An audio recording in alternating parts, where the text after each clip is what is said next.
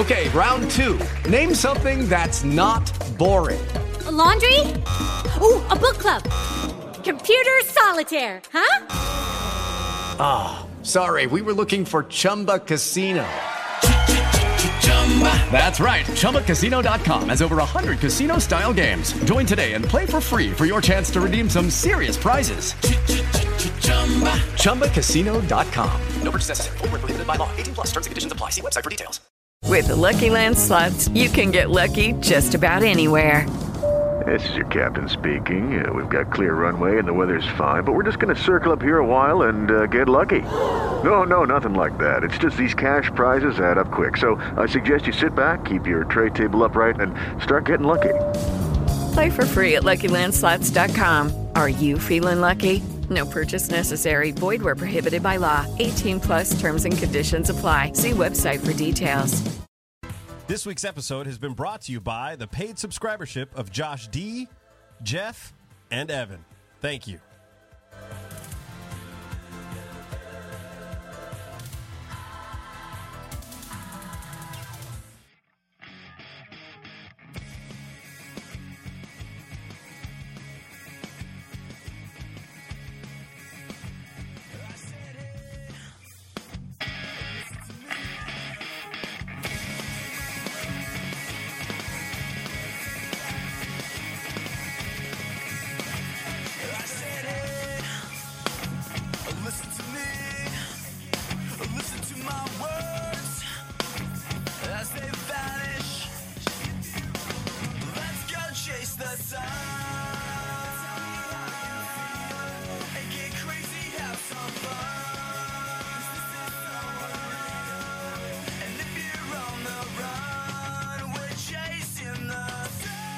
Hello and welcome to the Dad Podcast. This is episode number 68. We are back yet again with Mr. Paco Lanceeney. Back-to-back episodes with Mr. Dooley. The listeners are always a fan. I wanted to say this one thing because I like giving out information that is there. I don't know when I'm going to get a chance to read these books, but the internet is in quasi of a fleur, I think, of our last conversation about marital bliss, if you would. That's exciting. Yeah. Let's see. I don't remember. Very rarely do I remember what was said previously, but Teresa put on her Facebook page, the word you're looking for is striving. Oh, now I remember. So I was saying I was getting stagnant and I want to struggle or work. She goes, you want your relationships to be in a perpetual state of improvement, but Paco is right that you need to start by changing yourself, and I recommend you look into Raising Happiness, The Happiness Advantage, and hopefully a positive psychology-based book about marriage. And by the way, I like Paco. He's smart, and he doesn't just agree with you. Can he be your regular co-host, is what she said. Wow. Yes. And so I'm afraid that I encountered a technical difficulty in that this has become disconnected. Oh, well, hold on. Let's hit pause. Okay, we're back. We talk about making him a co-host, and he starts tearing up my fucking studio. So here's the thing. I was going to say this on the next episode regardless, but it just so happens you're a guest again. Yes. So I hope this isn't odd or uncomfortable. We'll find out. Yeah, that the reason, and anybody who went back and goes back and listens to the very first episode of the new podcast, or if you're a new listener within the last year, I originally started the show with a co-host. We had a permanent co-host, and then he just didn't want to do the show anymore because we couldn't find a way to make money doing it.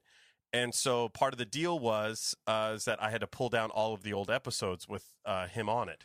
And so it's not an awkward thing. We're good friends. We're probably going to grab lunch next week or whatever. But you and me?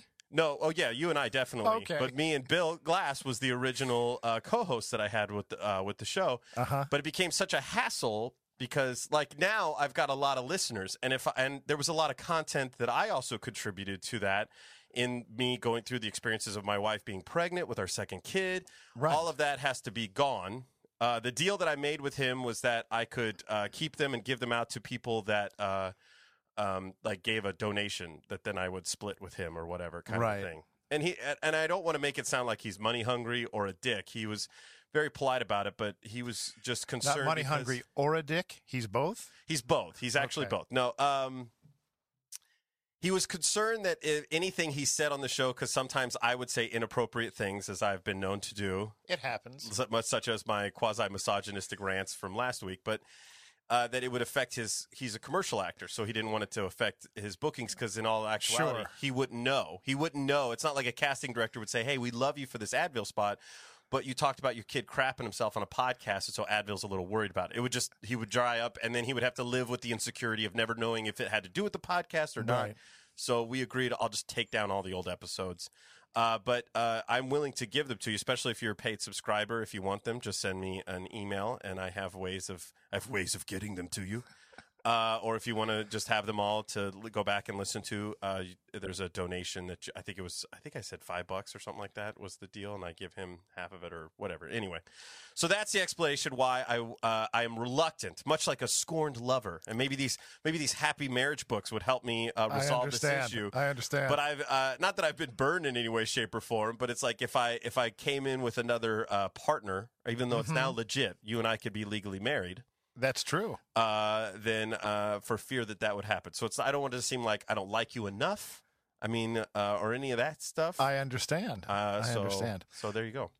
Perfectly understandable. My nose isn't bent out of joint at all. Let's just leave it at, I can be a semi-regular. You are a regular. There you go. You're regular. So that's the way I do it now. Now I'll have people who will pop in that I come across, but now I have a regular staple of about 5 or 6 people that I just kind of rotate through, and that's how I'll do it. I certainly appreciate the listener enthusiasm. It means a lot to me. They do. They like you. I like you. You know. And I was thinking about it today when I dropped the kids off. I'm like, how great is it, kind of Kismet-esque or whatever, that you just happen to be my neighbor and a cool guy, funny, easy to talk to, and as the listeners say, smart and do not agree with me. That's evidently an attribute.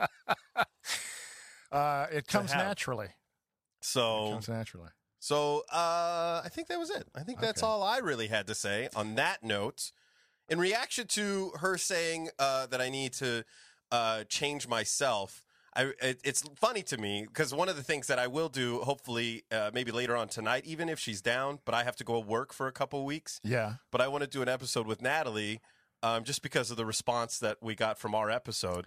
I would like to be able to, maybe it'd be even better if we could work it out where you are here with Natalie. That would be pretty cool. Like we could do some kind of trifecta situation. There you go. Because Natalie even agrees with me. Like which is what I was trying to say. I think it's funny. The funny part about it for me is that whenever I talk about my marriage, whether it's on this show, although on this show I don't really get a ton of backlash, person to person, never fails. If I mention some kind of issue I have with my marriage, always it's like, well, what's up with you? What are you doing? How are you screwing this up?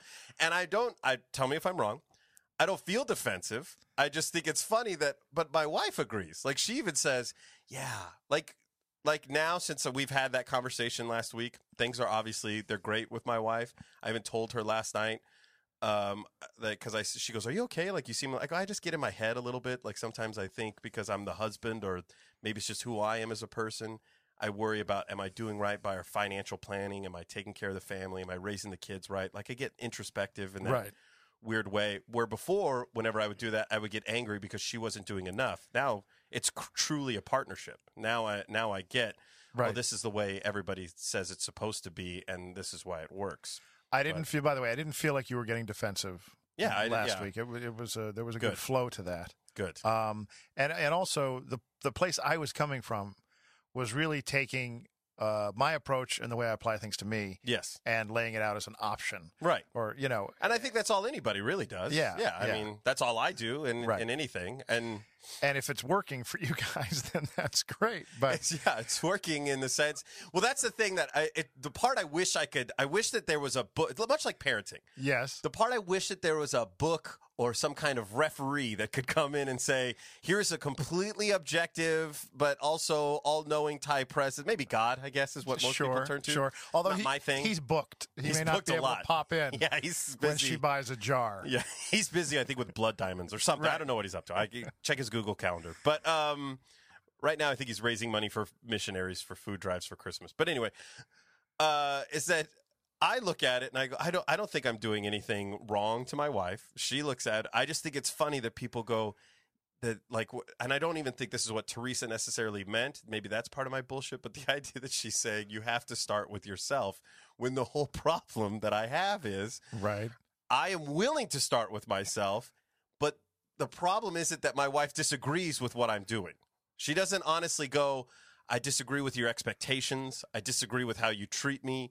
None of that happens, which I think also makes her sound like a lady who falls into doorknobs. You know what I mean? Like, it makes her seem like I put cigarettes out on her. Yes. Which is why it would be better if she was sitting here, but she's too busy at that fucking job of hers. Jesus Christ. But that's always what that I lost my train of thought. That's all right. I had some thoughts. All right, go for it. I wanted to double back, and we don't need to beat last time Right. To a pulp. But my impulse to, lay out advice was based on the very first words you said to me before the mics were even on. Is I think I'm an asshole, or words to that effect. Right. And so the mistake I made was thinking that you didn't want to be one. And so I was laying out possible ways to escape that. I love everything about that statement. I love that makes me so happy. Right. I realized about that's great. 2/3 of the way through the conversation, I realized, no, he's happy this way. He's he's a happy asshole. No, in actuality, though, there's a lot of truth to that. In that, if I didn't want to be an asshole, then I wouldn't behave like one. There you go. By my own example and what I'm talking about. I thought you were lamenting. You were bragging. I was bragging. Is what I was doing. But see, in all actuality, and this is another reason why I think people like having you on the show so much, is that you point out these things that I don't really see. Like, You're right. You're right in that I talk like I don't want to be an asshole, but everything that I do is contrary to that every statement. alternative you were presented with, you shot down. So I don't. Here's the thing. I guess so. What I'm really saying is, it's clear I'm not an asshole. I would appreciate it if everybody would stop painting me in that picture. All right. If you would stop pigeonholing me as an asshole through my dickish behavior and instead change your perception of what an asshole is, everything would be better. There you go. That's right. And maybe that's what's covered in this positive psychology book. That could be. That could be. So I'm done with going over it. We don't have to keep going over it. No, that's fine. That's fine. We can move on to. Oh, I know. I'm sorry. No, go for it. This isn't specific to last week, but the thing is this is like a Rorschach. Life is a Rorschach. So they're hearing you talk about your life, and people are saying you're the one who needs to change or whatever. Yeah. They're just projecting you into their own situation, and they're putting their shit on you and then interpreting you based on their own. That's fine. Neuroses, which is what everybody does anyway. Yeah, and I really find it very, very it's one of the first times in my life that I look at it and I'm like, you're right. I don't feel defensive unless I'm misunderstanding my own. Like, I'm like, I don't have to explain. And had I not had this, the listeners know, I had this conversation with a friend where I was yelling at Natalie, and then he turned everything where it's like, what? Whoa, why do you feel like you have to yell at her? And I'm like, does anybody else find it interesting that we're not talking about the 17 years that I've been asking politely? That the minute I yell at a woman, and that's all I think is kind of interesting, and maybe where I am misogynistic, is that there's a part of it that, and maybe not what you were saying, because I like your idea of saying, no, I was reacting to the fact you said, I guess I'm an asshole and I don't want to be. Right. Now we all know I do want to be. Right. But because I guess my father is, so. But is that this idea that I guess what I'm afraid of is that we're slipping away from this idea where a guy could just be a guy and say, hey, knock it the fuck off. Where in actuality, anytime a guy says that, it's like, whoa, what's going on, dickhead? What? Right. Why are you being an asshole? Why are you trying to get all machismo on me? And it gets you get that one time that you're out of line of what other people think is supposed to be. Yes. That then becomes how you're branded. Yes. And but you know what that is? That is what about all the things I did? No, I want to talk about the things you didn't do. Yes. That's that same thing. That when you start yelling, that's the thing you shouldn't have done. Mm-hmm. And you're saying, but I want credit for all the things I did. So there's still something. But I won't give it to her. Like that's what I'm trying to get to there. So to sum up last week, I'm a peach and a catch, and my wife's got some bullshit to work out.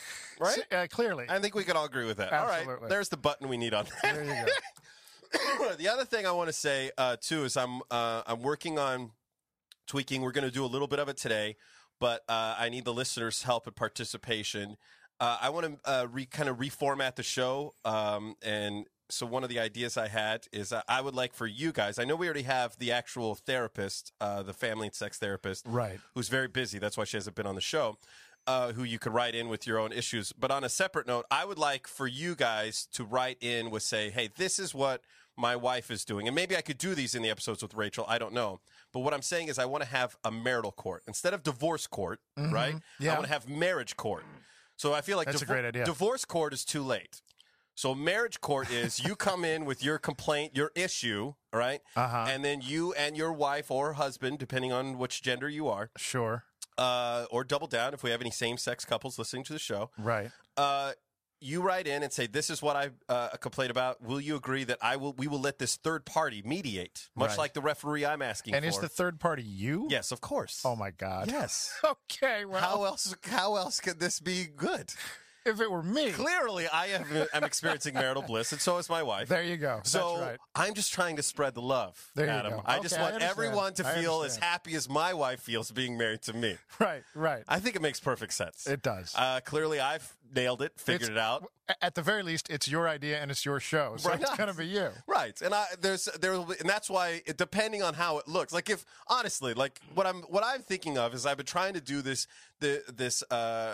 concept with these continuing fights that all married couples go through. Right. Wherein I mean the thermostat, toilet seat, right. These kinds of common things. And I want to dig maybe another level below that and see what else is out there.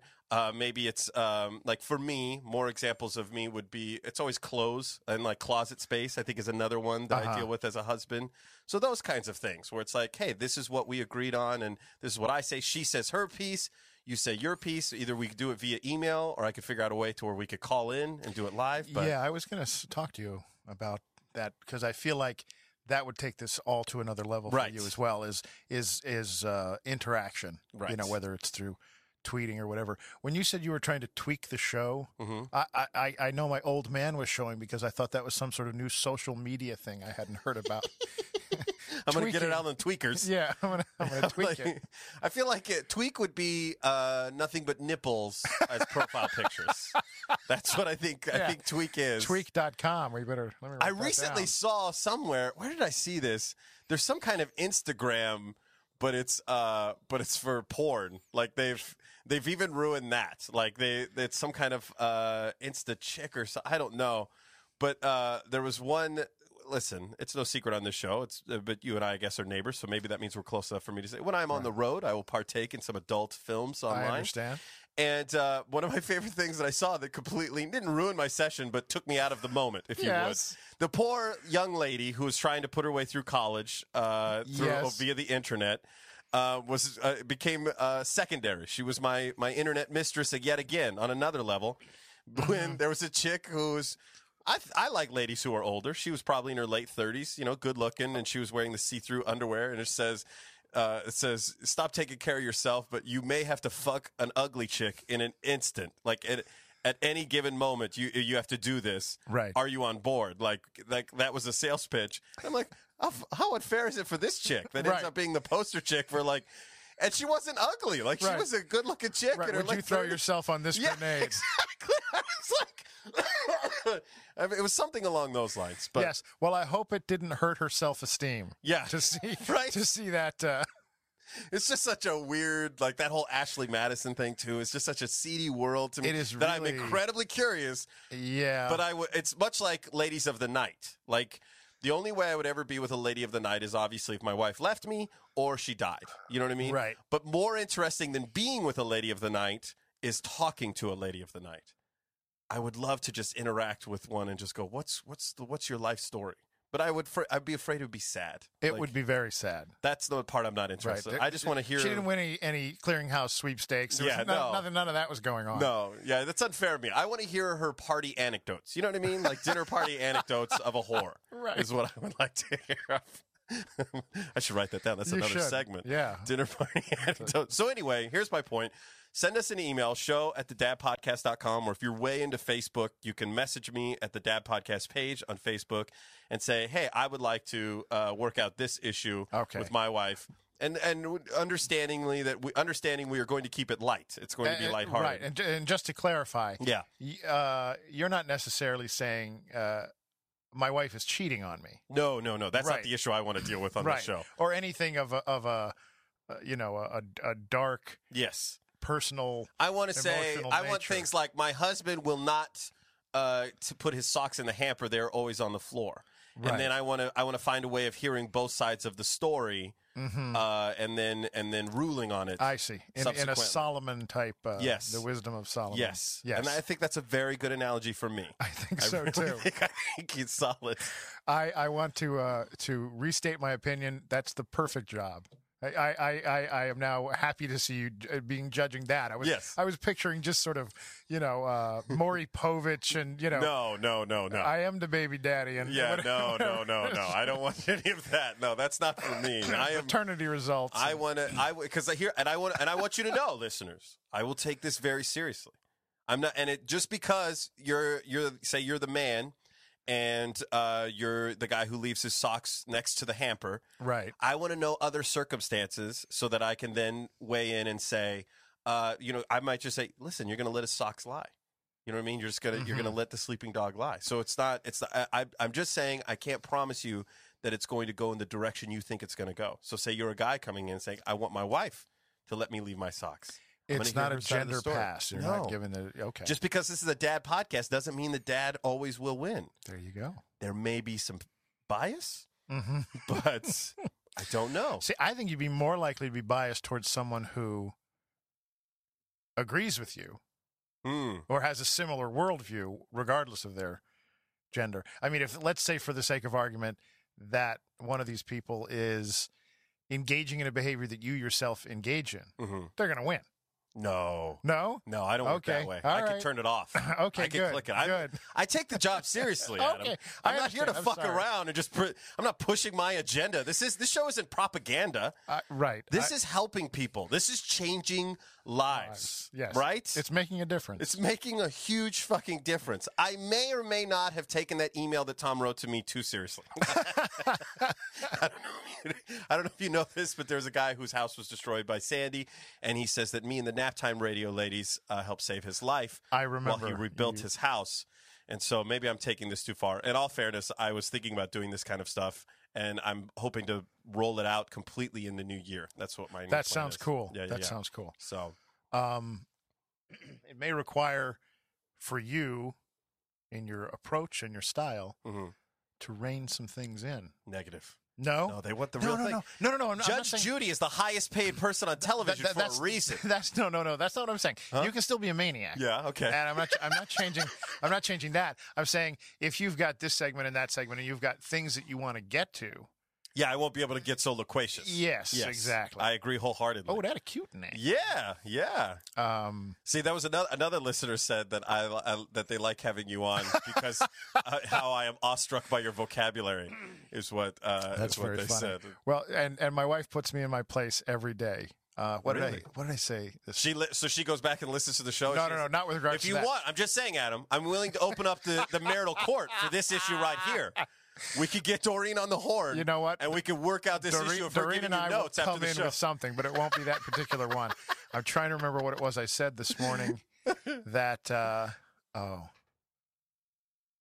something played no small part in my decision.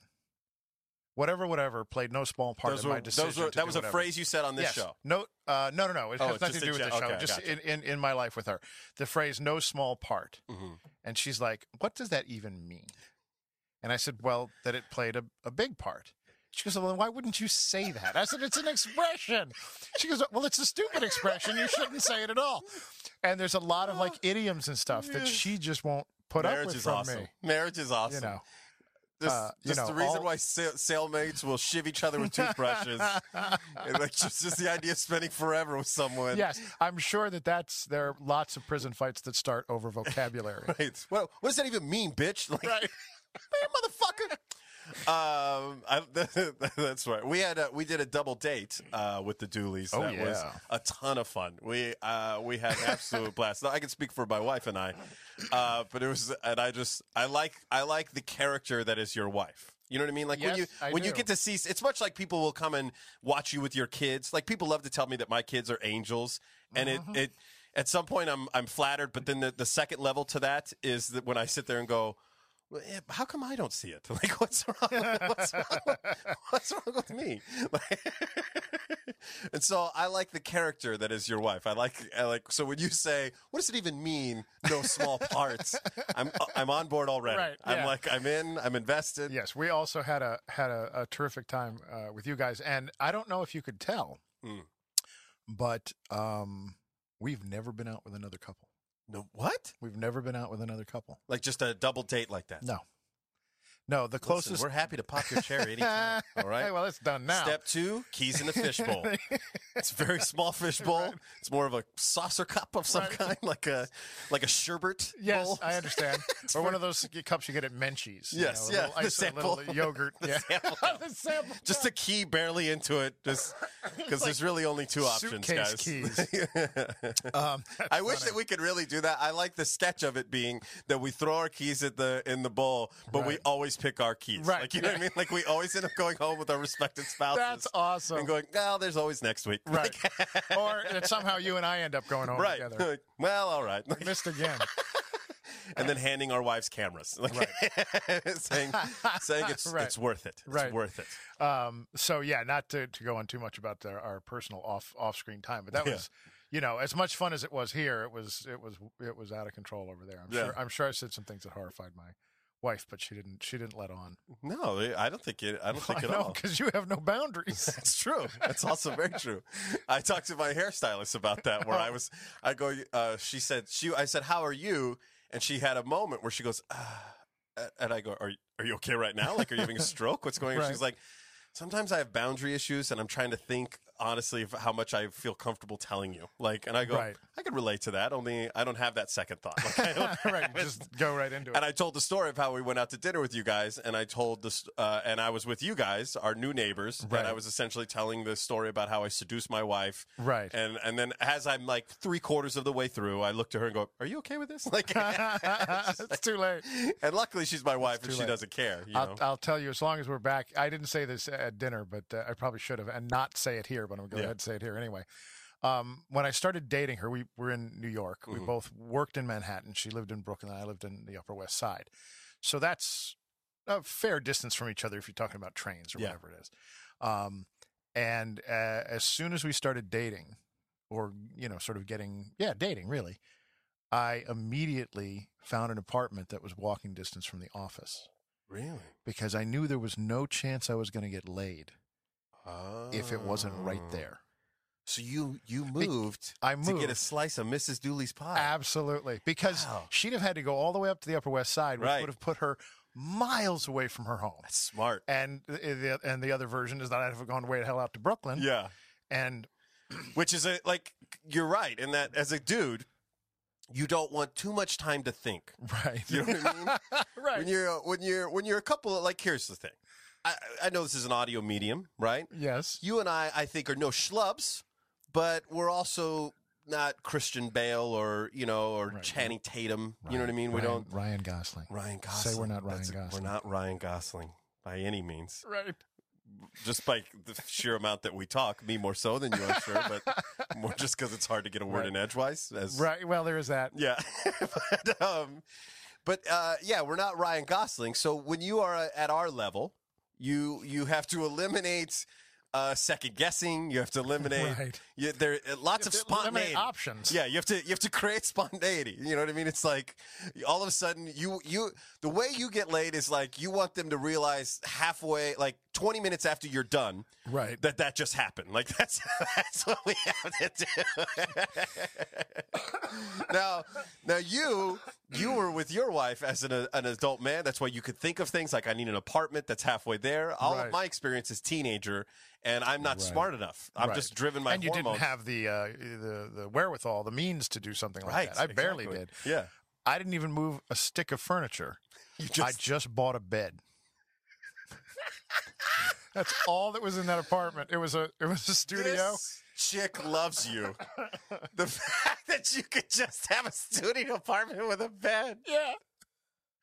And then it still works out, and now you have 2 children with Oh, her. my God. Yes, well. Where is that rom-com, Hollywood? Who got the last laugh there? Yeah. I'm not sure. But, the last laugh. Sorry, I'm just. He's furiously writing notes. Furiously. Okay. Not all of the notes I'm I going to write. think when you come on the show, Paco, a new segment should be Justin Shuts Up. Like, we'll just. Well, I have a story to tell you. I have All a right. couple of them, but I have a story to tell you that's going to hog a lot of my Please time. do. So, Go for it whenever. It's from my infamous list.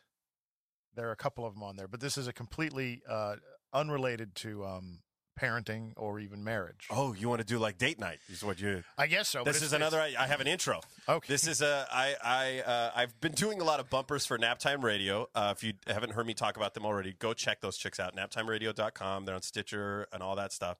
But one of the ideas that I had about formatting the show. How did I mention Naptime Radio? Why did I think of this? Oh, that was something else. Never mind. I'm sorry. That was completely unrelated. But that's what it was. I do bumpers for them and all their segments that they have, and yet I've never done anything for myself. So one of the new segments that I want to do with guys coming in is we're going to do a date night segment where it's your night away where you don't have to worry about being moms and dads. Mm-hmm. You're just man and woman. In this case, we're man and man having 2 conversations. So let's kick this off with a date night story with Paco Lanceeney. It's time for date night where we talk about things other than being dads. Going to do our best. No promises. Probably won't be that hard. All right, so our first date night. I'm honored. Paco Lanceeney. Yes, thank you.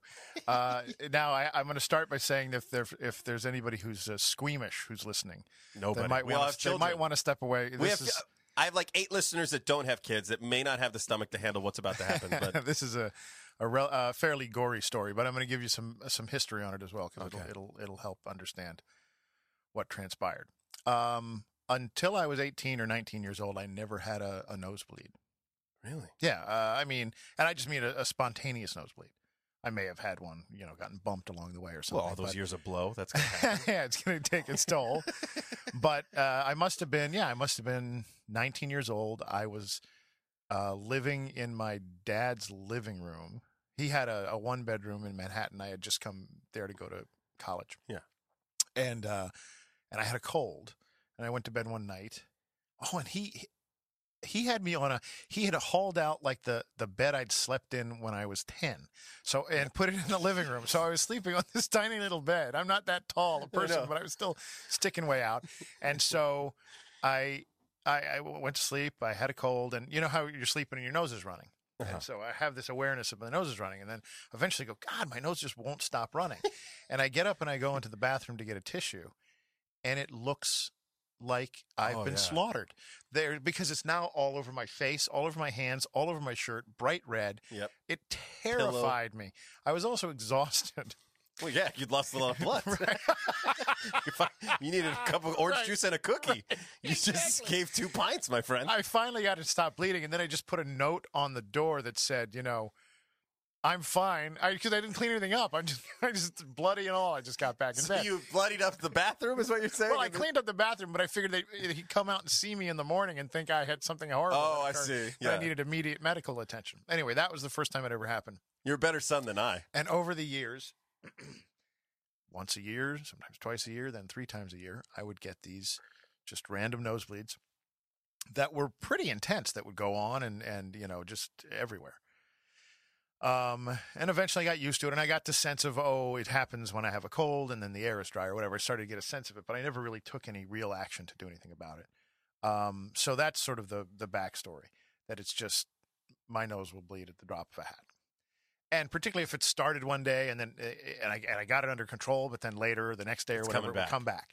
So now, fast forward, I'm working at the Animation Research Library, Disney's Animation Research Library. They hold every drawing that was ever made. All those 101 Dalmatians and Snow White and the Seven Dwarfs. Like their own Smithsonian. Their own Smithsonian. It is Or Library of incredible. Congress would be a better example. Seriously. Yeah. And there's just a fraction of the people who work in the company are even allowed to go there ever, and it's for research, for doing something new or whatever it is.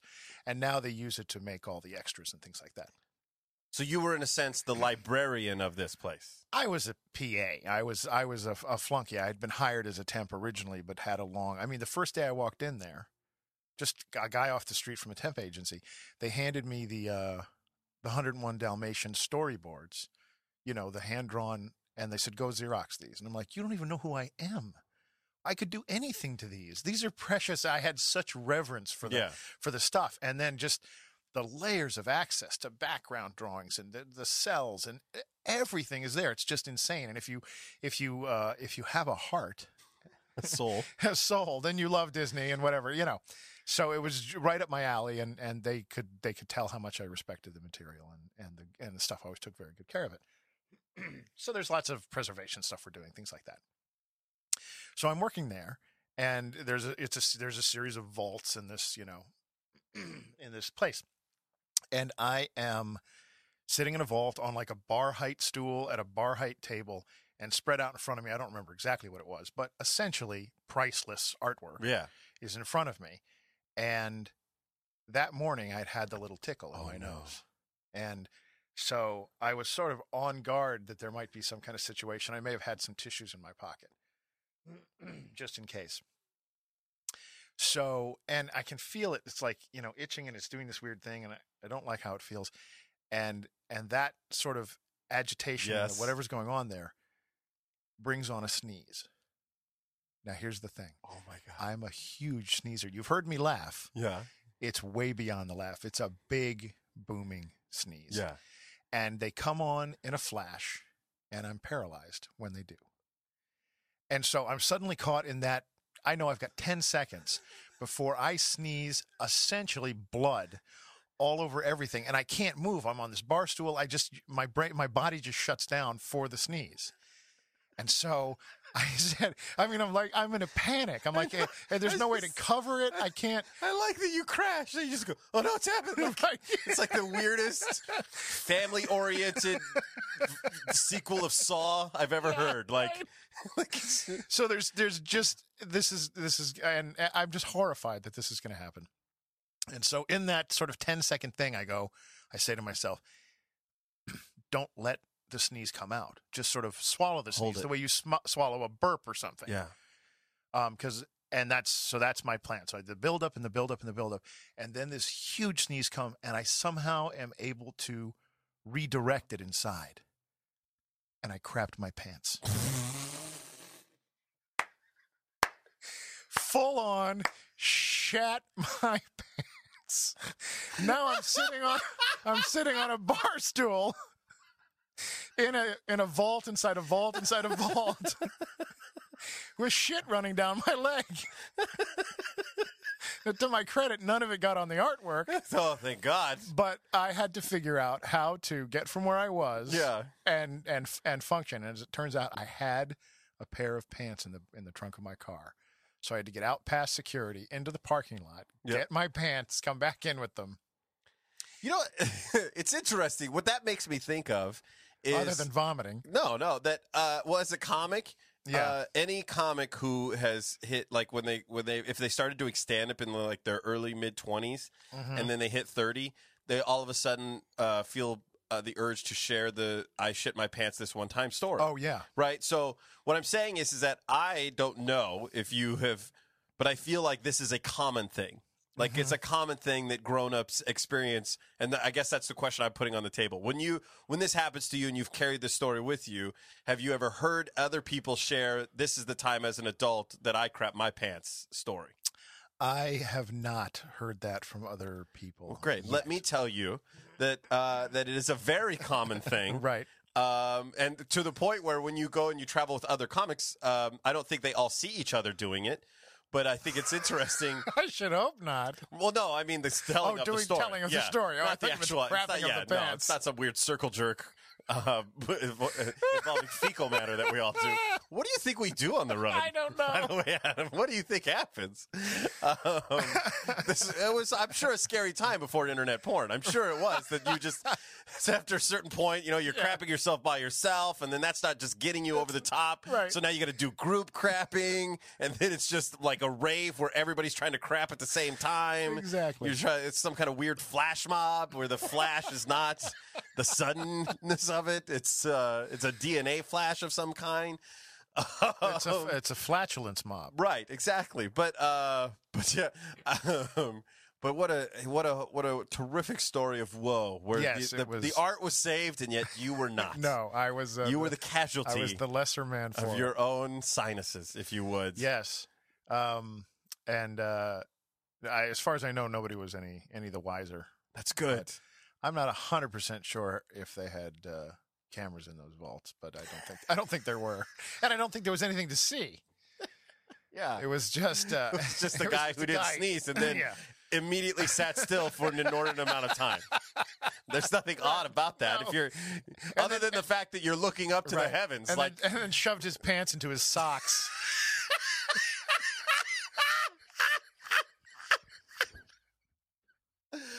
To create the weirdest coffee filter in the world. Oh. But yeah, if you're a security guard, I don't think there's anything. I think if anything, it looked like you might have been possessed momentarily by the ghost of Walt Disney. That's it. You know what I mean? You're there, you're intently, you're like, be very delicate, and then all of a sudden, and then you sneeze, but you don't sneeze. Yeah, it just seemed like a spasm. It just looked like a back spasm. Right. And then I imagine because you're afraid of your bloody nose that you were looking to the sky. You understand? Yes, that was probably it. You tilt your head back.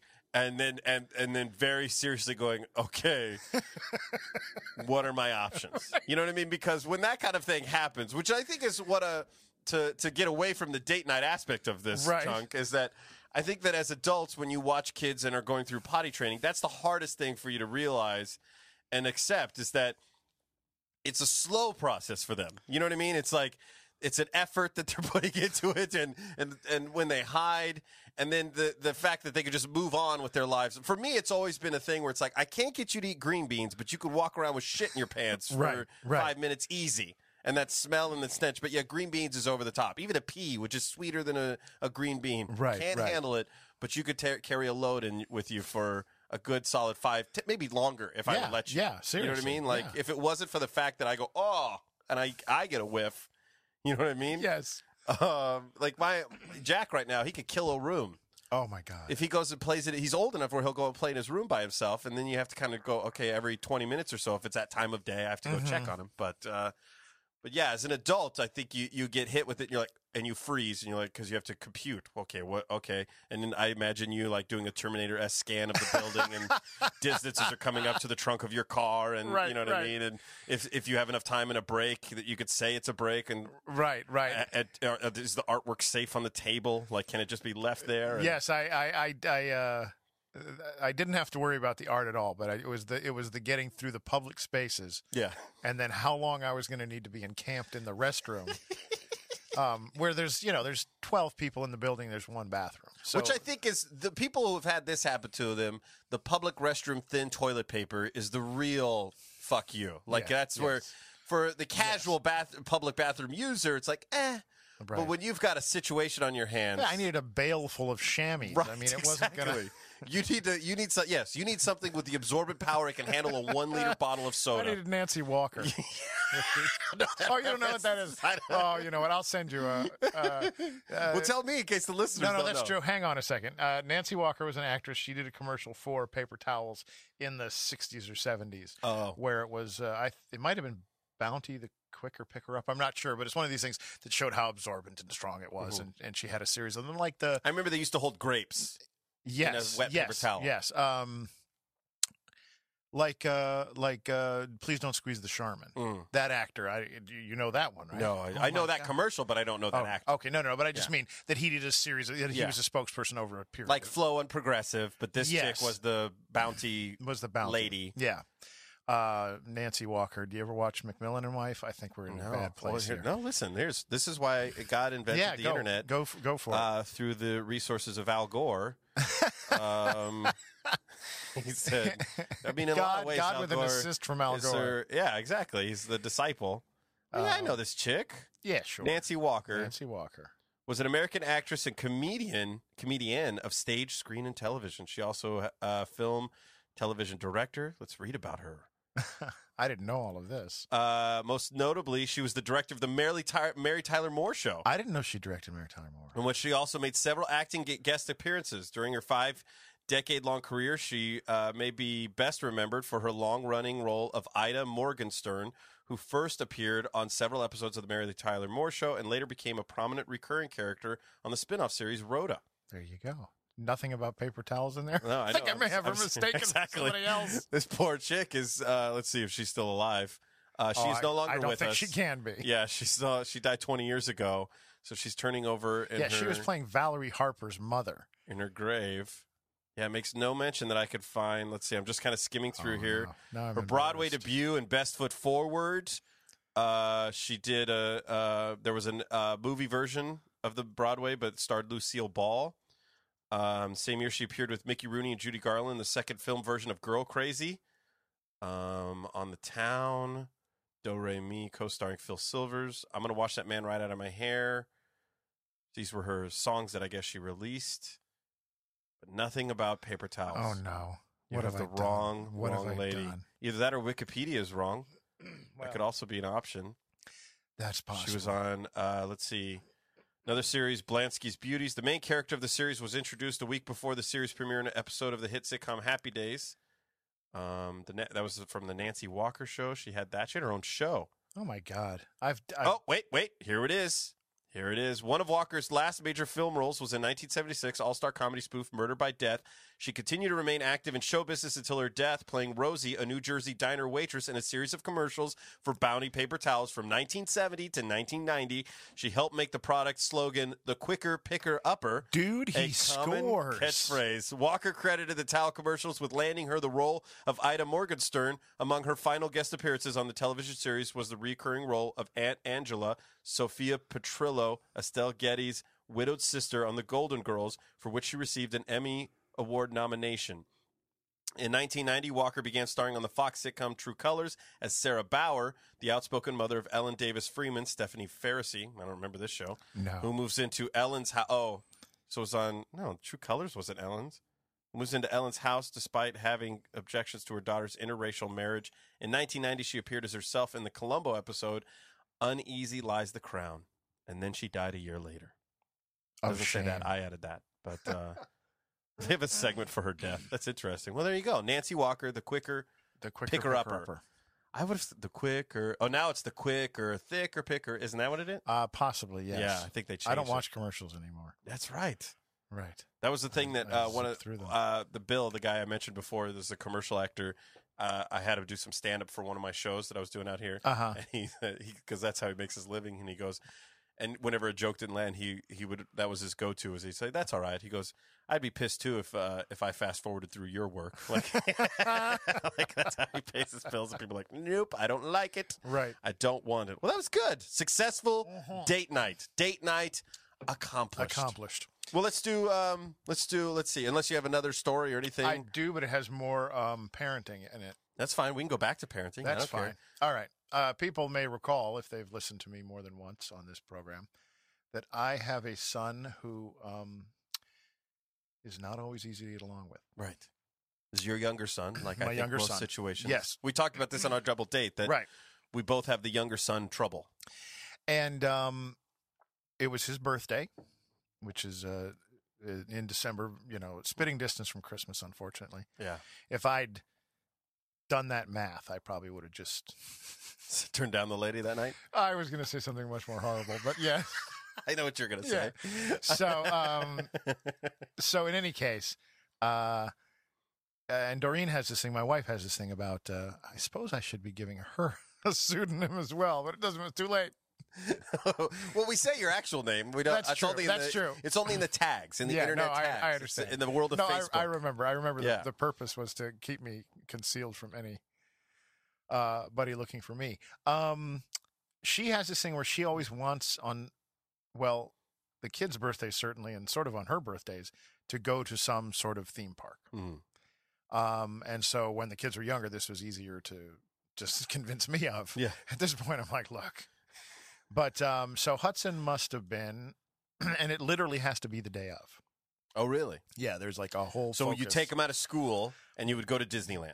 If it's no, we never did that. I mean, if we were going to do it, it had to be on their birthday, on the actual day of their birthday. Oh, I see. If their birthday So if fell, their birthday was on a Monday, no Disneyland for you. Also, since he's so close to Christmas, he very often is off school. Yeah.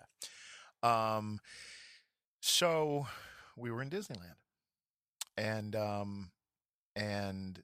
anyone with small kids knows that can be fun, but it's also extremely overwhelming and exhausting, and so on and so forth. Just getting there is exhausting. That's my favorite part, is getting there and not being the parent who's had a frustrated road trip. Because the minute you get into the parking lot, it's like, come on, get in the stroller, sit down. Right. You know what I mean? Like you can tell that they drove in from Oregon that day. And then you're still 45 minutes from anything anybody wants to do. Right.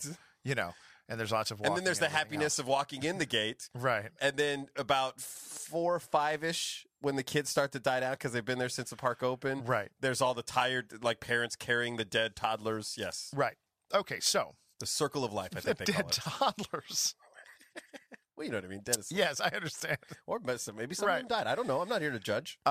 So we went to, the first thing we did on that particular time, and again, I'm going to put him at about 5 years old, maybe, is the thing where you go through the ride and you're the Buzz Lightyear and you're shooting at the things and whatever. We had never been there. That was brand new at that time or whatever.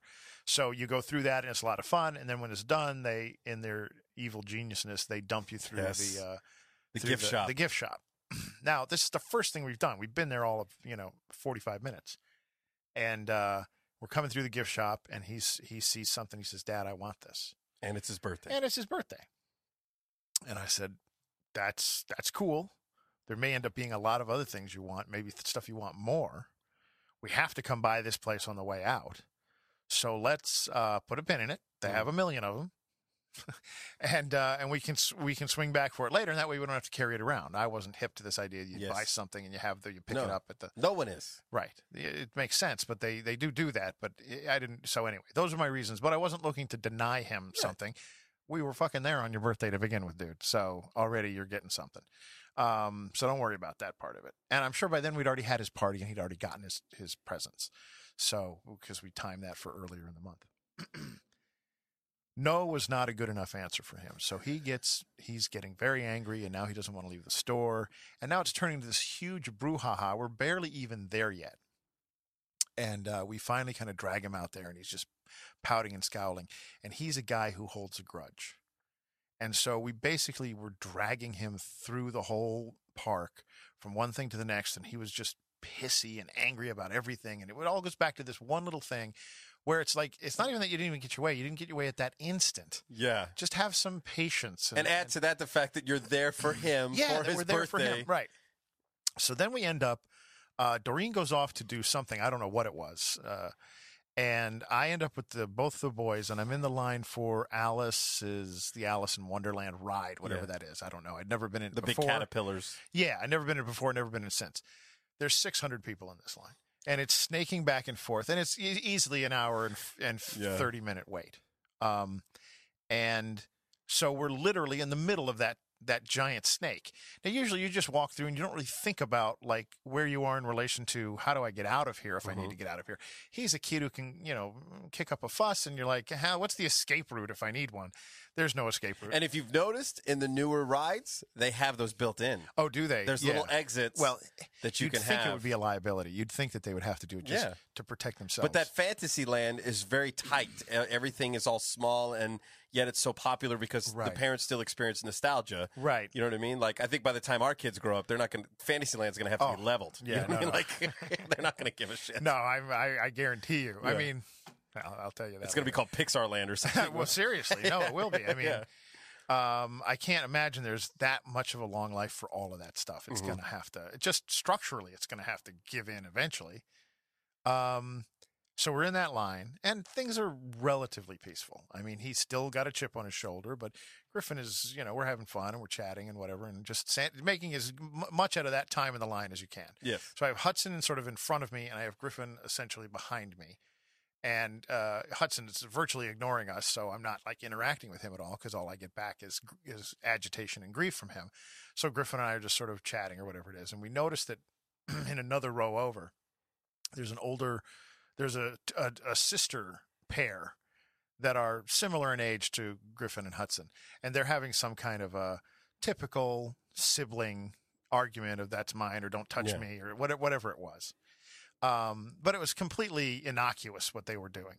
And Griffin and I were sort of eavesdropping, and we were mildly amused because we recognized ourselves in it. Yeah. And so I sort of nudged him, probably obviously a little too on the nose. I said to him, "Sound familiar?" Just so that he knew that I was, that we were in on this joke together. Yeah. Now, I don't know why Hudson took exception to that phrase that wasn't 5 or 6? He's 5. Wow. Got to be 5. I mean, he's, he doesn't come up. His head is basically at my belly button. He's a small kid, but he took exception to my saying that to Griffin. I don't even know if he knows what we were talking about. I never knew. I still don't know. Yeah, that's what I'm wondering. At 5, I wonder if he's just picking up on a tone and assumes that he's getting right. That he somehow his response was to turn and punch me as hard as he possibly could, which was considerably hard, in my balls. Yeah, I was going to say, given the height. Yeah. Yeah. And it brought me down. Yeah. It was horrifying. Just the pain, the nausea. That would have made me 101 Dalmatians all over that place. And so I'm trying to get back to my feet. Yeah. And, fight the nausea. Right. And I'm looking around going, there's no way out. And I spent another 45 minutes in the line, like on the verge of throwing up. And smash cut to Doreen enjoying churros. Yeah, seriously. Exactly. And I'm going through I'm going through the whole range of emotions that you hear people talk about with the, death. First there's denial, and then there's this, and then finally you're mourning the loss of your testicles. Yeah, exactly. And you and Lance Armstrong are the only ones that can relate. Right. Yeah. And it's all I can do. I'm so angry at him. I'm so like the unfairness of it all. Yeah. Is so incredible.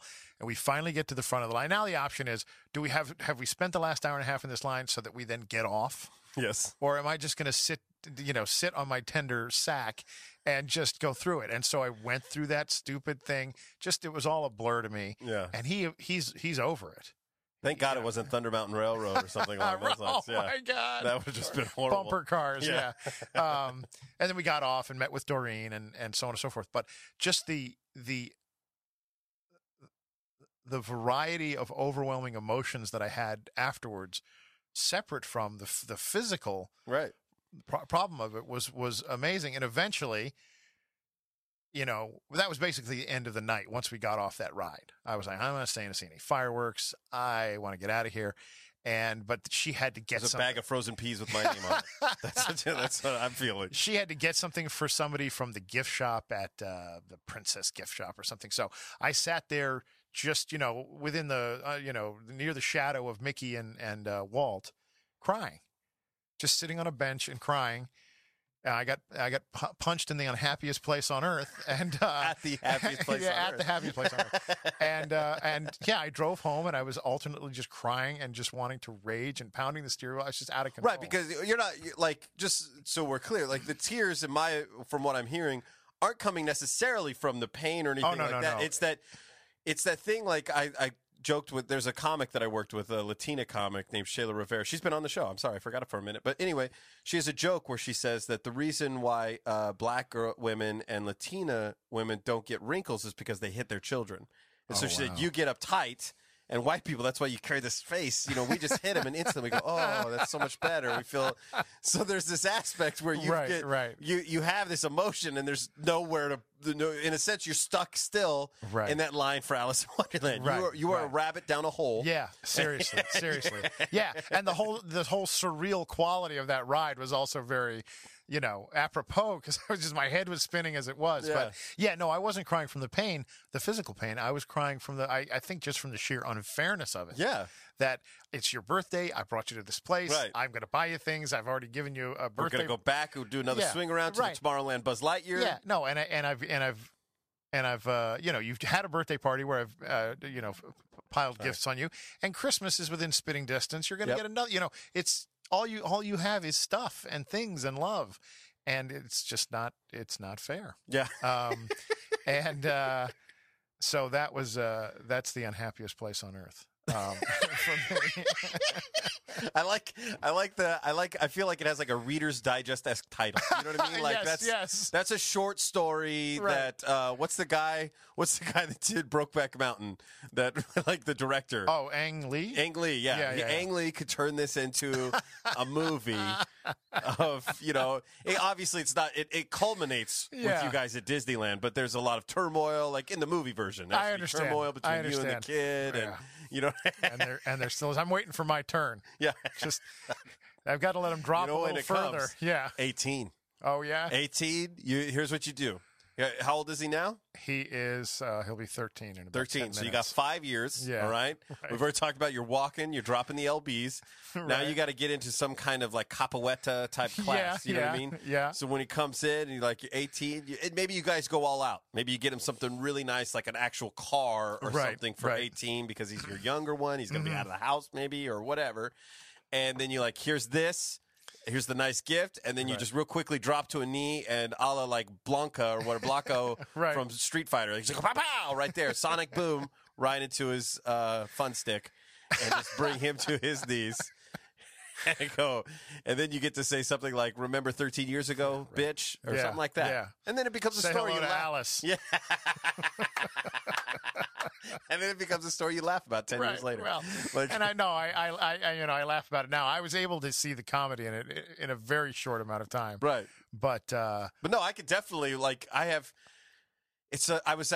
was one of the things that I was like, I guess I could talk about on the show is that you have these weird emotional swings that I was not aware of as a parent, where like I could sit there and be yelling at my kids because they're just like, we came out yesterday, we played tackle football. Oh, wow. In the backyard with my boys, and it was like, who's we? You and the boys, or was Ed involved? And also our neighbor.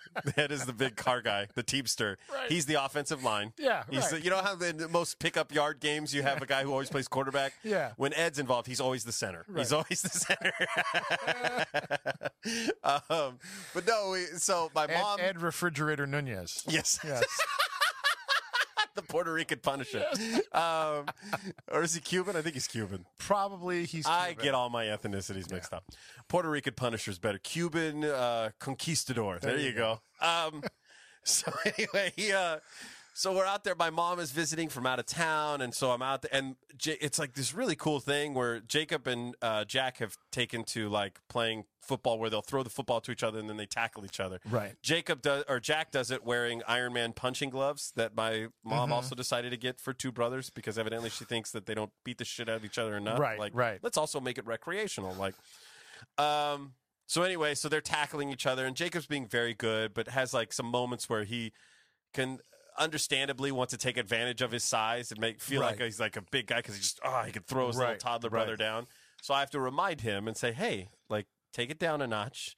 And he's like, well, I'm just tackling him. I'm like, well, I'm bigger than you. Like, how about if I tackle you? Like, kind of thing. He kind of gets it. So then at one point, though, he's throwing the ball away from his brother and then thinks it's cool that he can outrun him, right? So then I throw myself in the ring. And so I outrun Jacob and push him down, whatever. And Right. So now he becomes the middle child is what I'm trying to say. Right. And then you're showboating. Yeah, exactly. I'm dancing. Taking it to the house. I'm signing it and throwing it out into the crowd. That bullshit. I'm getting popcorn from the stands behind the goalpost because I planned it in advance. And so anyway... we're playing football, and it actually starts becoming a lot of fun where they're tackling me and I'm tackling them, rolling around. That sounds great. Yeah, I was like, oh, this is great. And then immediately following that is we go inside, and Jacob, like literally, like all of his pansy, whiny baby behavior is locked into the house like a spirit. Oh, it's hot in here. It's so hot in here. I'm itching. Like it just starts in. Right. And as a dad, like that's that's my trigger. Like, that's, you know what I mean? Like, that makes me Hulk out. Then I'm like, right. And so then I start saying things like, you realize we just had a lot of fun, right? Wasn't that a lot of fun? And he's like, yeah. And I go, do you also realize that you're following up the fun with the most unfun in the world? Like, just horribleness, just whining and crying about the temperature and your itchy skin. And, Right. And it's because I'm not a very good father. He's saying that he wants to be a football player when he grows up. Right. He says, so I'm like, you realize that if you want to play football, you can't play football, roll around in the grass and get hot, and then start crying to your teammates. Right, like right. I'm already putting him in the NFL. Right, like that's right. that's how my mind works. So I'm Yes. like, you have to get over this. This is your life goal, son. Right. You're almost 6. You're going to be in kindergarten soon. Get your shit together. Right. Right. But so I have these moments where I'm like, get in the car, and then my mom is like, well, can we go out to eat? And then the kids want Panda Express because that to them is a fucking going out to eat meal, which drives. But yeah. I'm so jealous that they'll even eat that. No, they like the Panda Express, Even if it's junk, it's right. At At least least it's not above what I'm McDonald's. getting. Well, Yeah. here's what it is. You guys want to go out to eat? Yeah. Where should we go? McDonald's.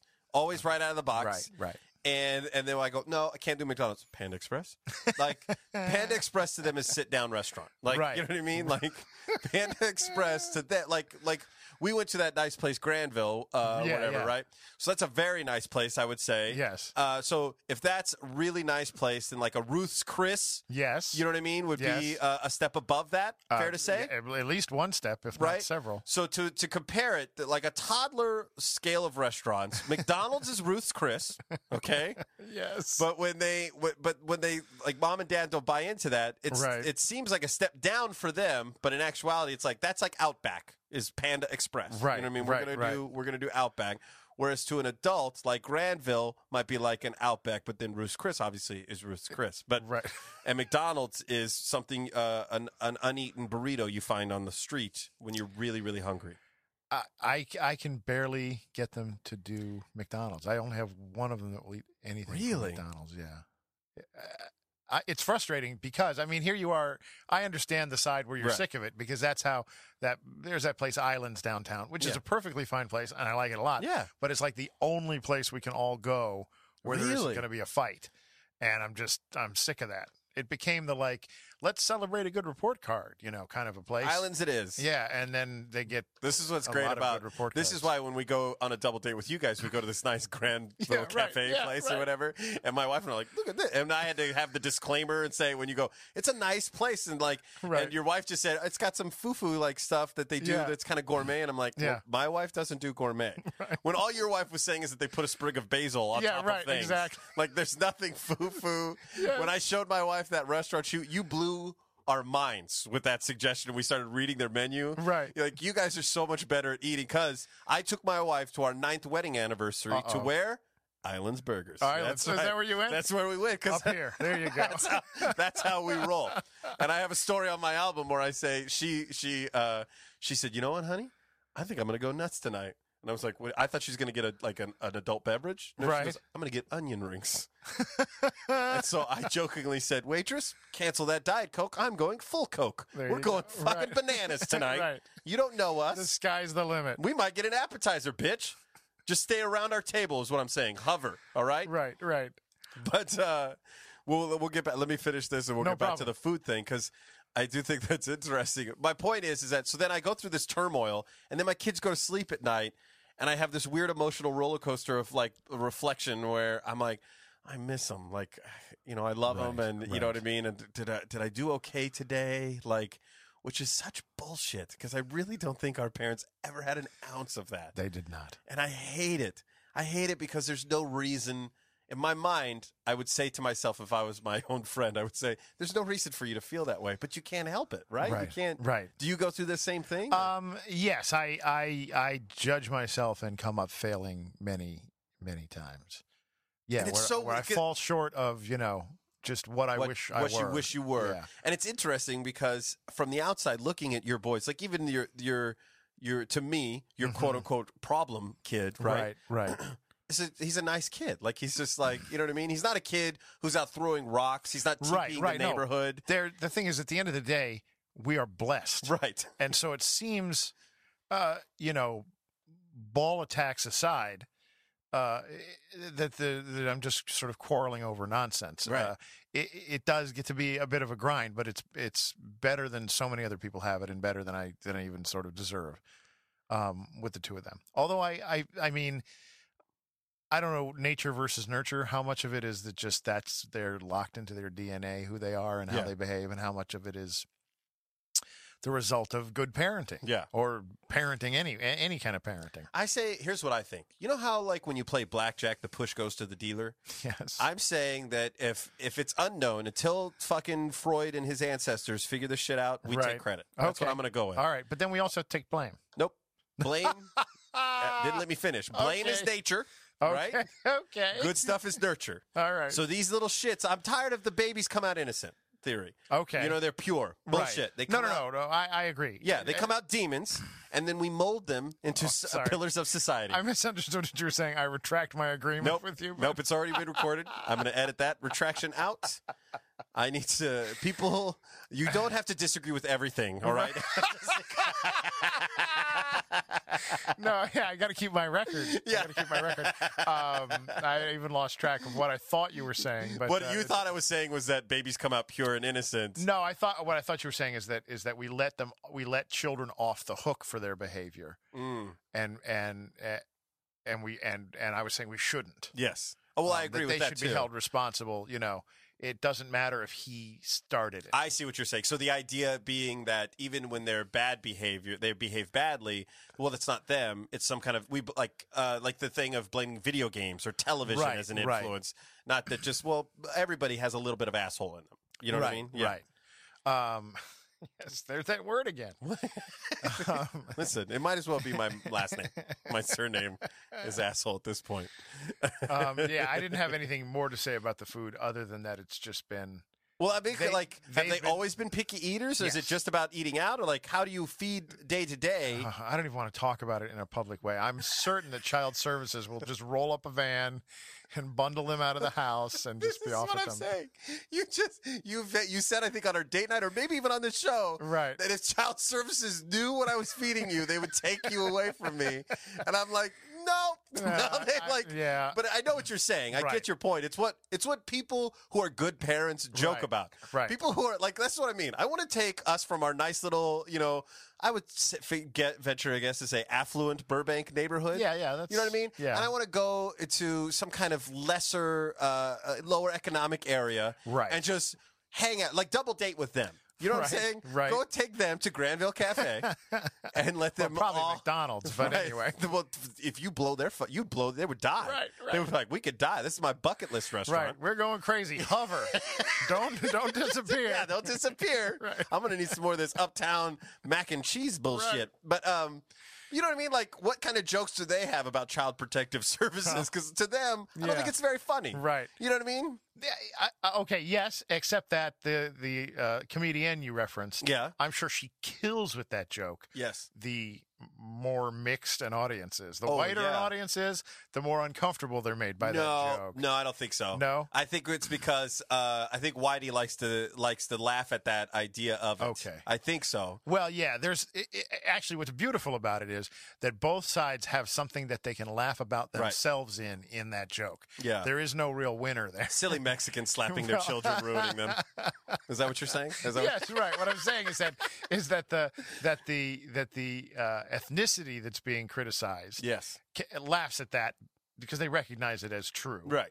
There's a truth to it, and then Whitey gets to laugh at the uptightness of Whitey. So that it's not just slamming in one direction; it's slamming in both directions. Right, because and then the middle ground of that is the white trash, which is where I kind of was raised from. There's an element of that in my upbringing, and so I get those people that'll come up to me when I complain about my kids, right? And they will that see me in a show that don't know me from this show.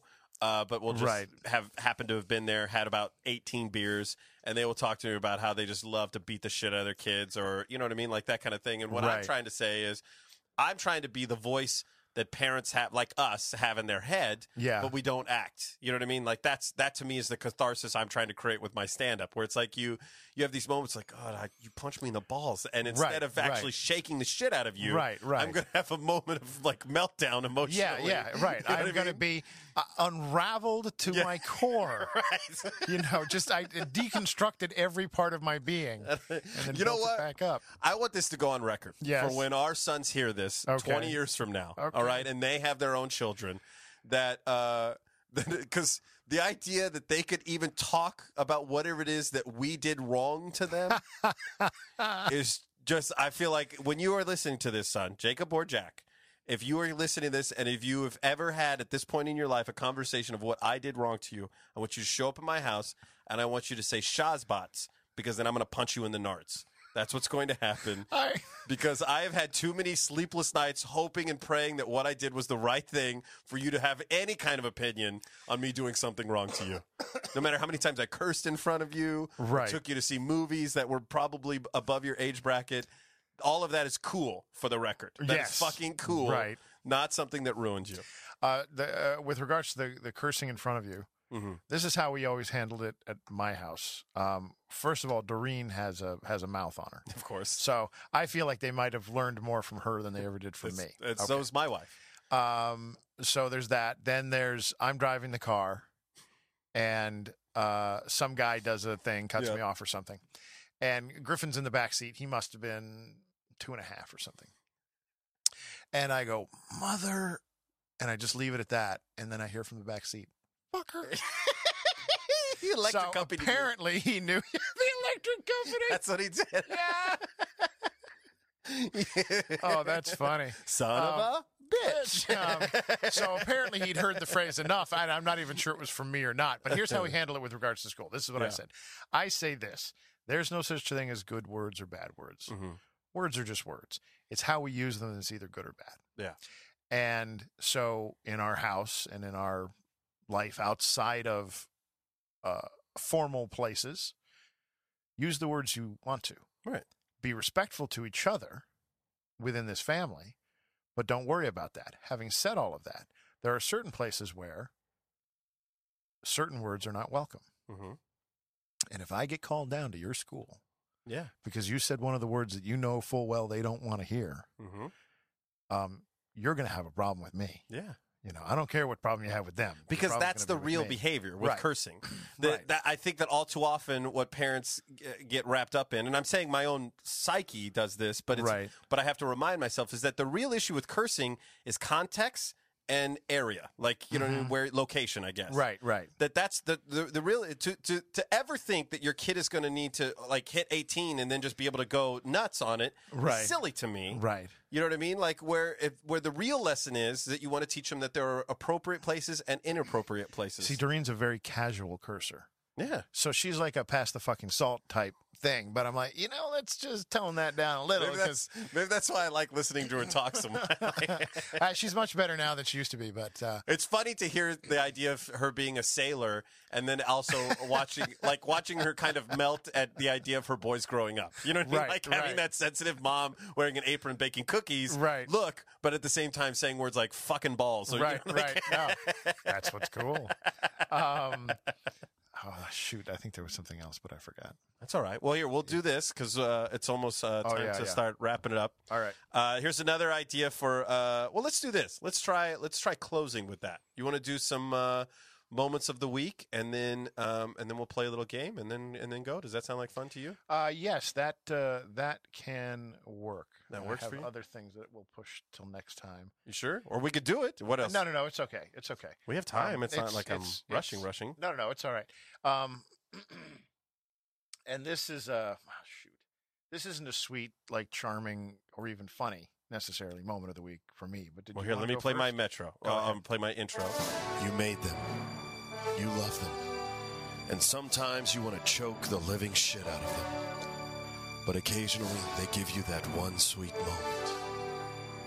This is that moment. Moment of the week, brought to you by Stitcher, the free app that handles all your podcasting needs without having to sync to your computer. Stream all your favorite podcasts right to your Droid, BlackBerry, or iPhone.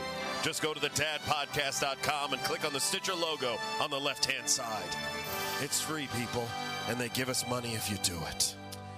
So my first, I'll go first, and is I kind of told a little bit, but it was coming outside and playing football with my boys in the backyard and watching Jacob realize that he could catch the ball in his hands. And it was a little plush ball. It wasn't even like a real football, but the idea of him catching it in his hands and not trying to basket it into his body. And then just watching them have fun and kind of be very boys in that they're wrestling and tackling each other, but at the same time having a modicum of respect and not like, destroying, and me just having to kind of have a little bit of a verbal choke chain on Jacob to say, hey, calm down. Right. Remember, he's just a toddler and he's only been walking for about a year now.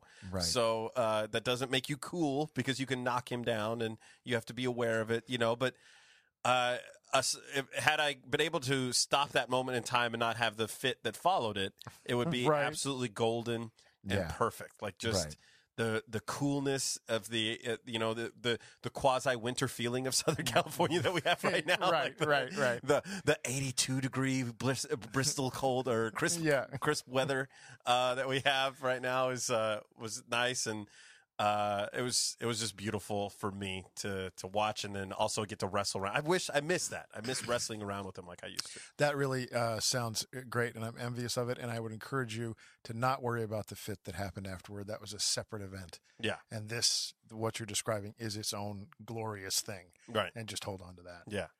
That's my goal. I still do that, and I know that.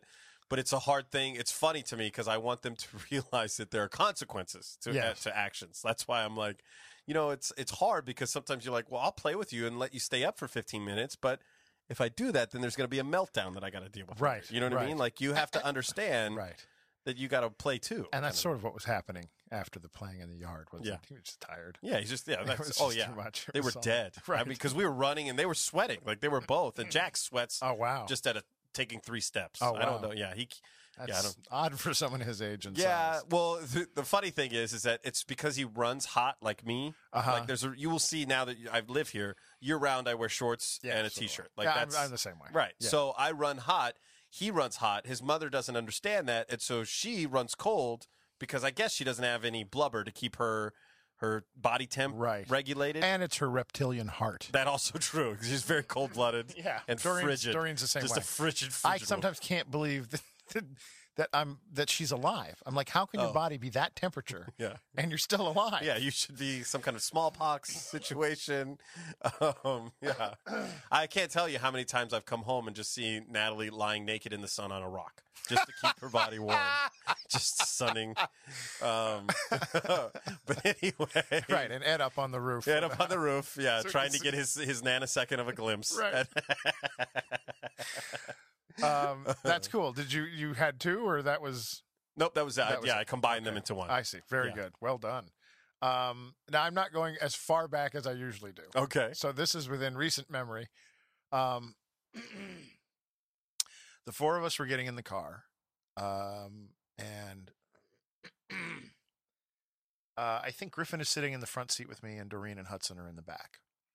And Doreen and Griffin are talking about something. It doesn't even matter what it is, but it's something that, he has a position and she has a slightly different opinion. There's no real weight to this. It's not a fight or anything. Yeah.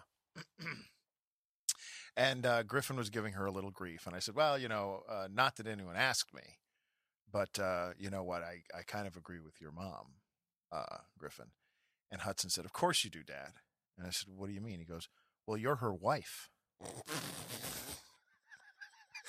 Now, I burst out laughing. I thought it was absolutely brilliant. And it made me start looking at, what am I communicating to them? I'm a stay-at-home dad. I'm a homemaker, and I'm comfortable with that, and I get that. Right. But obviously what he makes of it is like, the lines are blurred. Yeah. And he was and then he was very embarrassed when I laughed, and he was like, oh, I'm sorry I said that. And I said, no. I said, don't worry.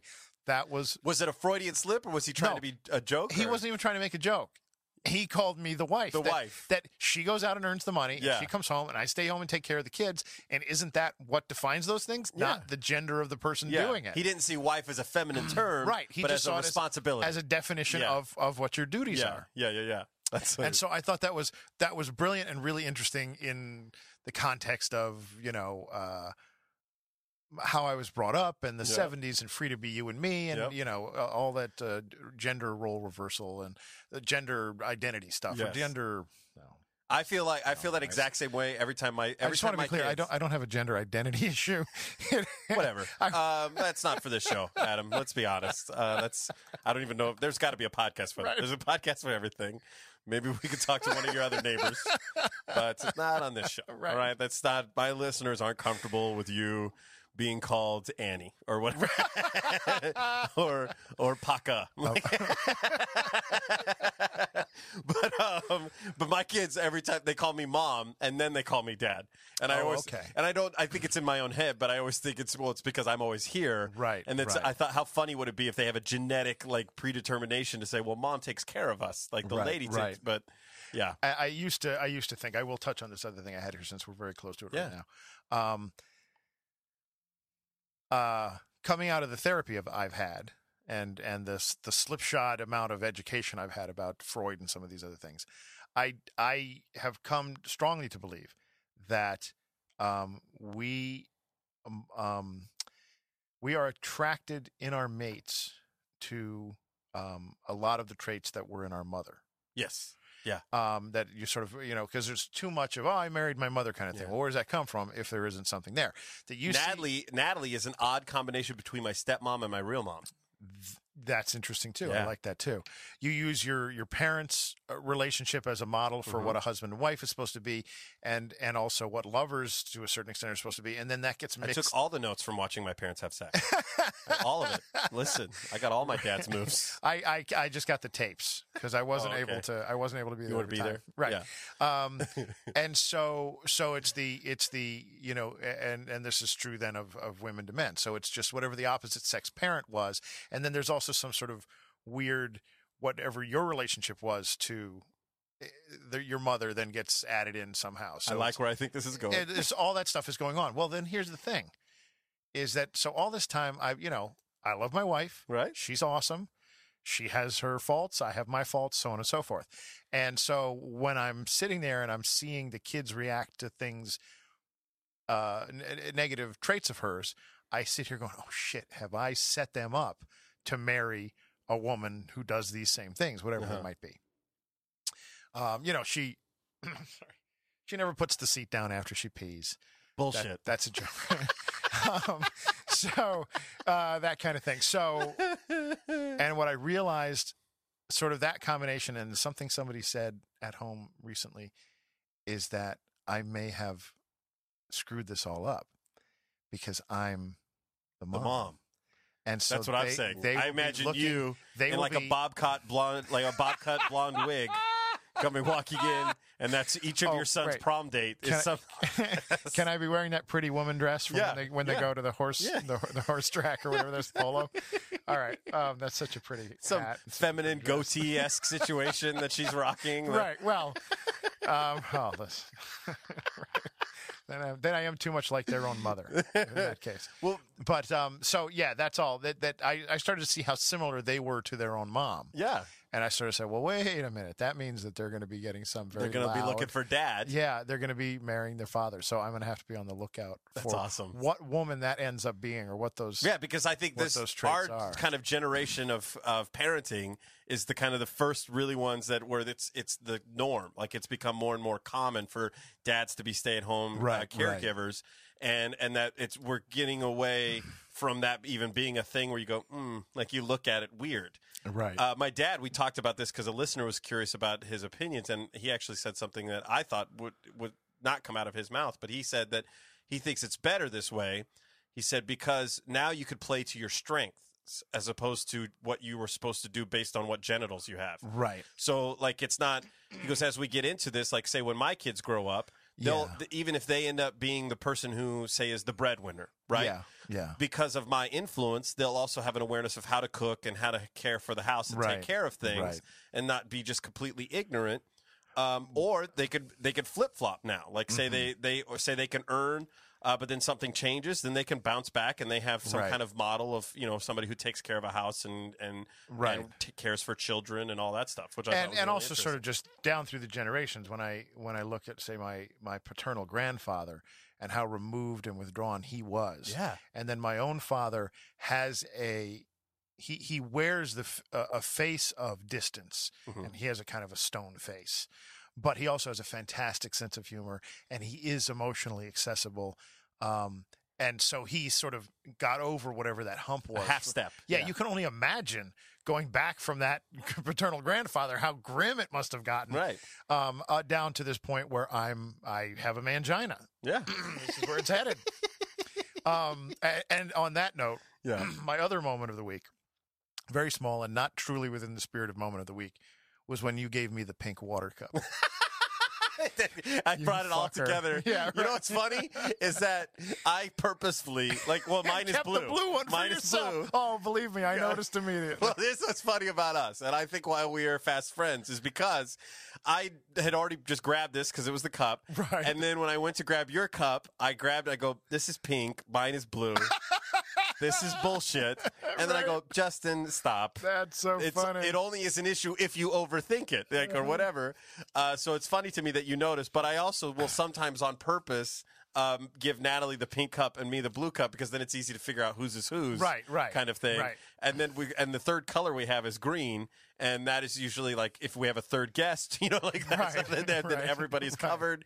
And that's my father and me. My father made me call his dad Grandpa and my mother's dad Granddad, so that there was never a moment of confusion as to who I was referring to. That's how he works. Yeah, he likes all very the well efficiency organized. And, yes, everything is clear and all of that. But is he German? No. Maybe I mean in nature, but not or I mean in nurture, but not right.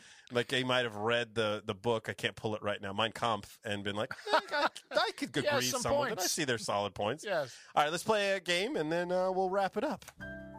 And now it's time to play What the Did Jack Just Say?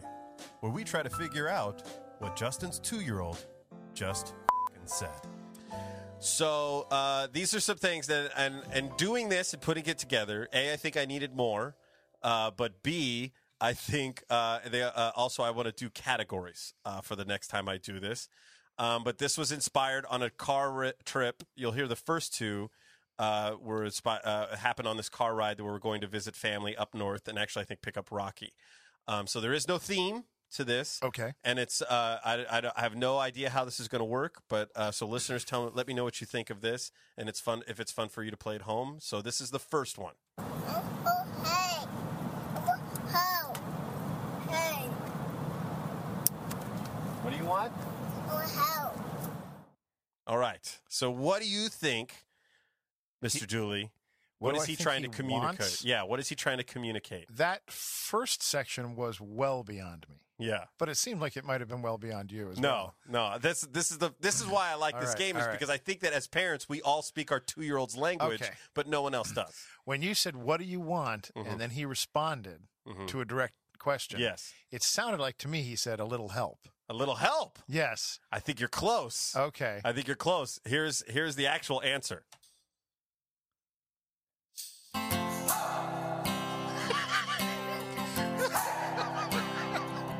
This is what he wants.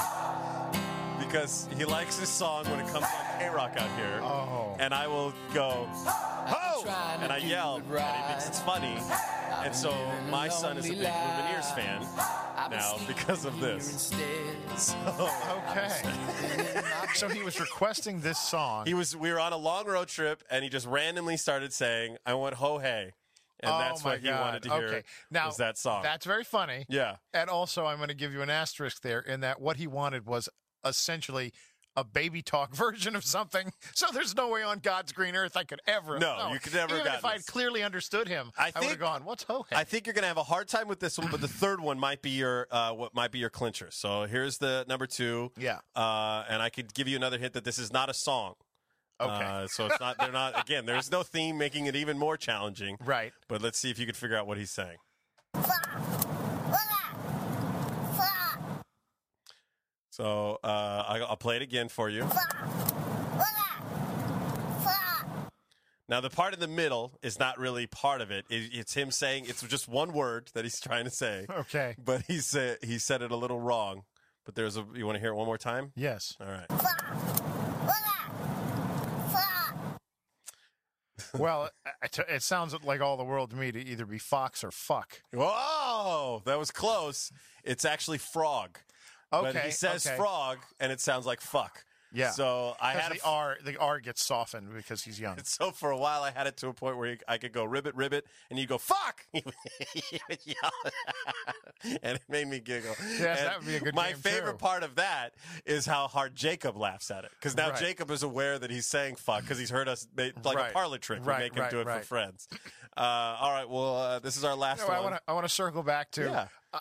I never did anything wrong as a father. Your claim that you're trotting him out at dinner parties to Nothing wrong with say that. fuck to the delight Listen, of your guests. any one of us listening to the show could think of something far worse than our parents did. This is true. We are in a This is generation true. where we are doing no wrong, literally. Like, our parents, I think, say that shit, Yes. but we can actually mean it and know it. That's what All right, third and final one. All right. Take a guess at this one.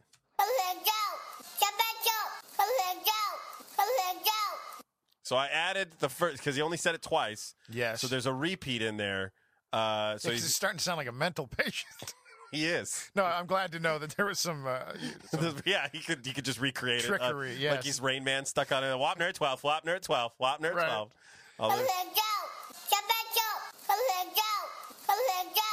All right. Any idea what that is? Are you sure it's not Mandarin? Because well, one more time and Well, here's the. This was an accident while I was putting this together that I think would be fun to hear.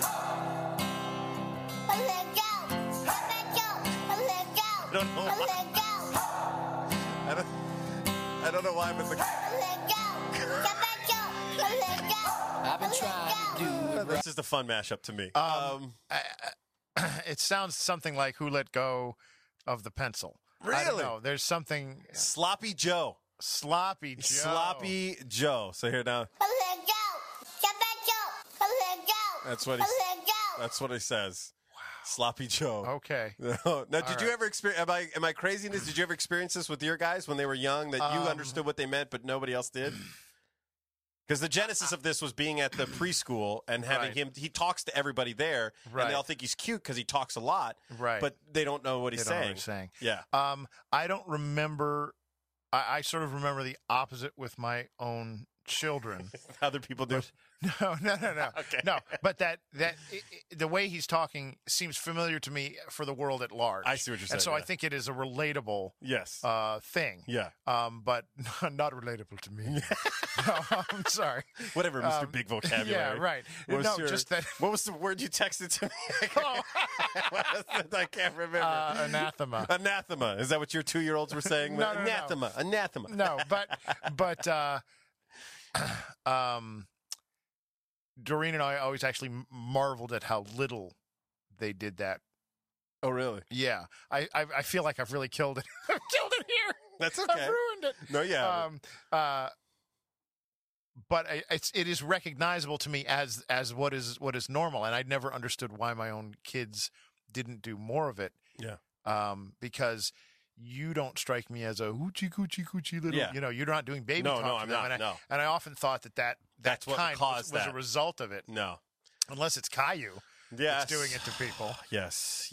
That's. Thanks for playing. What the did Jack just say? Well, we'll try it. We'll keep going, and listeners. And there's the other thing too, is that if listeners, if you would like to see me put my own skills to the test, I'm obviously going to know what my kid is always saying. Right. But you could send in your sound That's bites a of your great own idea. children, That's a great idea. and then we can all participate. And then, as we close out this episode, if I could get more, if this becomes a thing where everybody listening is doing like a paid sponsorship, then I could start giving away prizes like a real radio station That would be very cool. So that would all be fun.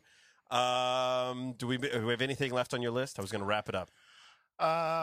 No. All right. Some of those notes were just for myself in my personal life. Quart of milk. No, Things I didn't want to forget. You're your grocery list while you're a multitasker. That's what stay-at-home parents do. Well, we have to carpe diem every minute. I wrote down Sloppy Joe because I just have a running collection in my head of dumb names for like characters in kids programs, and so Sloppy Joe just fit into that category along with Special Ed. Yep. And Heavy Flow. Oh, Heavy Flow. Yeah, it's an after-school special kind of a. Everyone is prepubescent. Yeah. Heavy Flow comes in. He's a '90s rapper, much like Heavy D, talking about menstrual situations to kids and teaching them how their body changes. So it was along those lines, but these other things were just little notes to myself. No, I think I covered it all. All right, good. I'll try to. Now I'm out of ideas. Fun as always, Mr. Lanceeney. Absolutely. Fun as always. Absolutely. You can send us an email. Let me know what you think of the new segments. Show at thedadpodcast.com, or you can talk to me via Facebook, facebook.com/dadpodcast. Follow me on the Twitter at dadpodcast. You can talk to me through all those things. What else? Oh, like I said, $2 a month, $24 a year. I'm now up to 31. I have 31 paid subscribers, but somewhere in the range of 1,500 people that listen. So that is more than not even 10%. I'm going to stop right there because math is hard for me. And that's on you guys. So again, the two things. Number one, we all heard Tom's email. Do you need a hurricane to destroy your house before you decide to contribute to the show? I say no.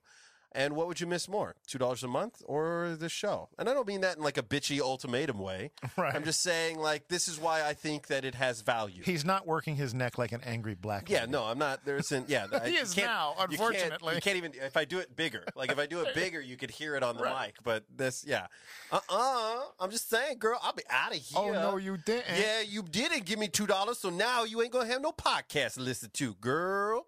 And I could do that, and it's not racially motivated because I played black passengers on Crazy Taxi 3. So I actually have it as a credit. It's a role that I researched, much like Robert Downey Jr. in Pacific Thunder. So you're welcome for that, listener. So please go to thedadpodcast.com and be a paid subscriber and support the show. And I think that's it. On behalf of my good friend Adam Dooley, this is Justin Worsham saying, stay frosty. All right. Now this is the second attempt. I know the movie's called Tropic Thunder, not Pacific Thunder. Adam corrected me after the microphones were turned off, not before. So stop your fucking emails. Go fuck yourself. Stay frosty.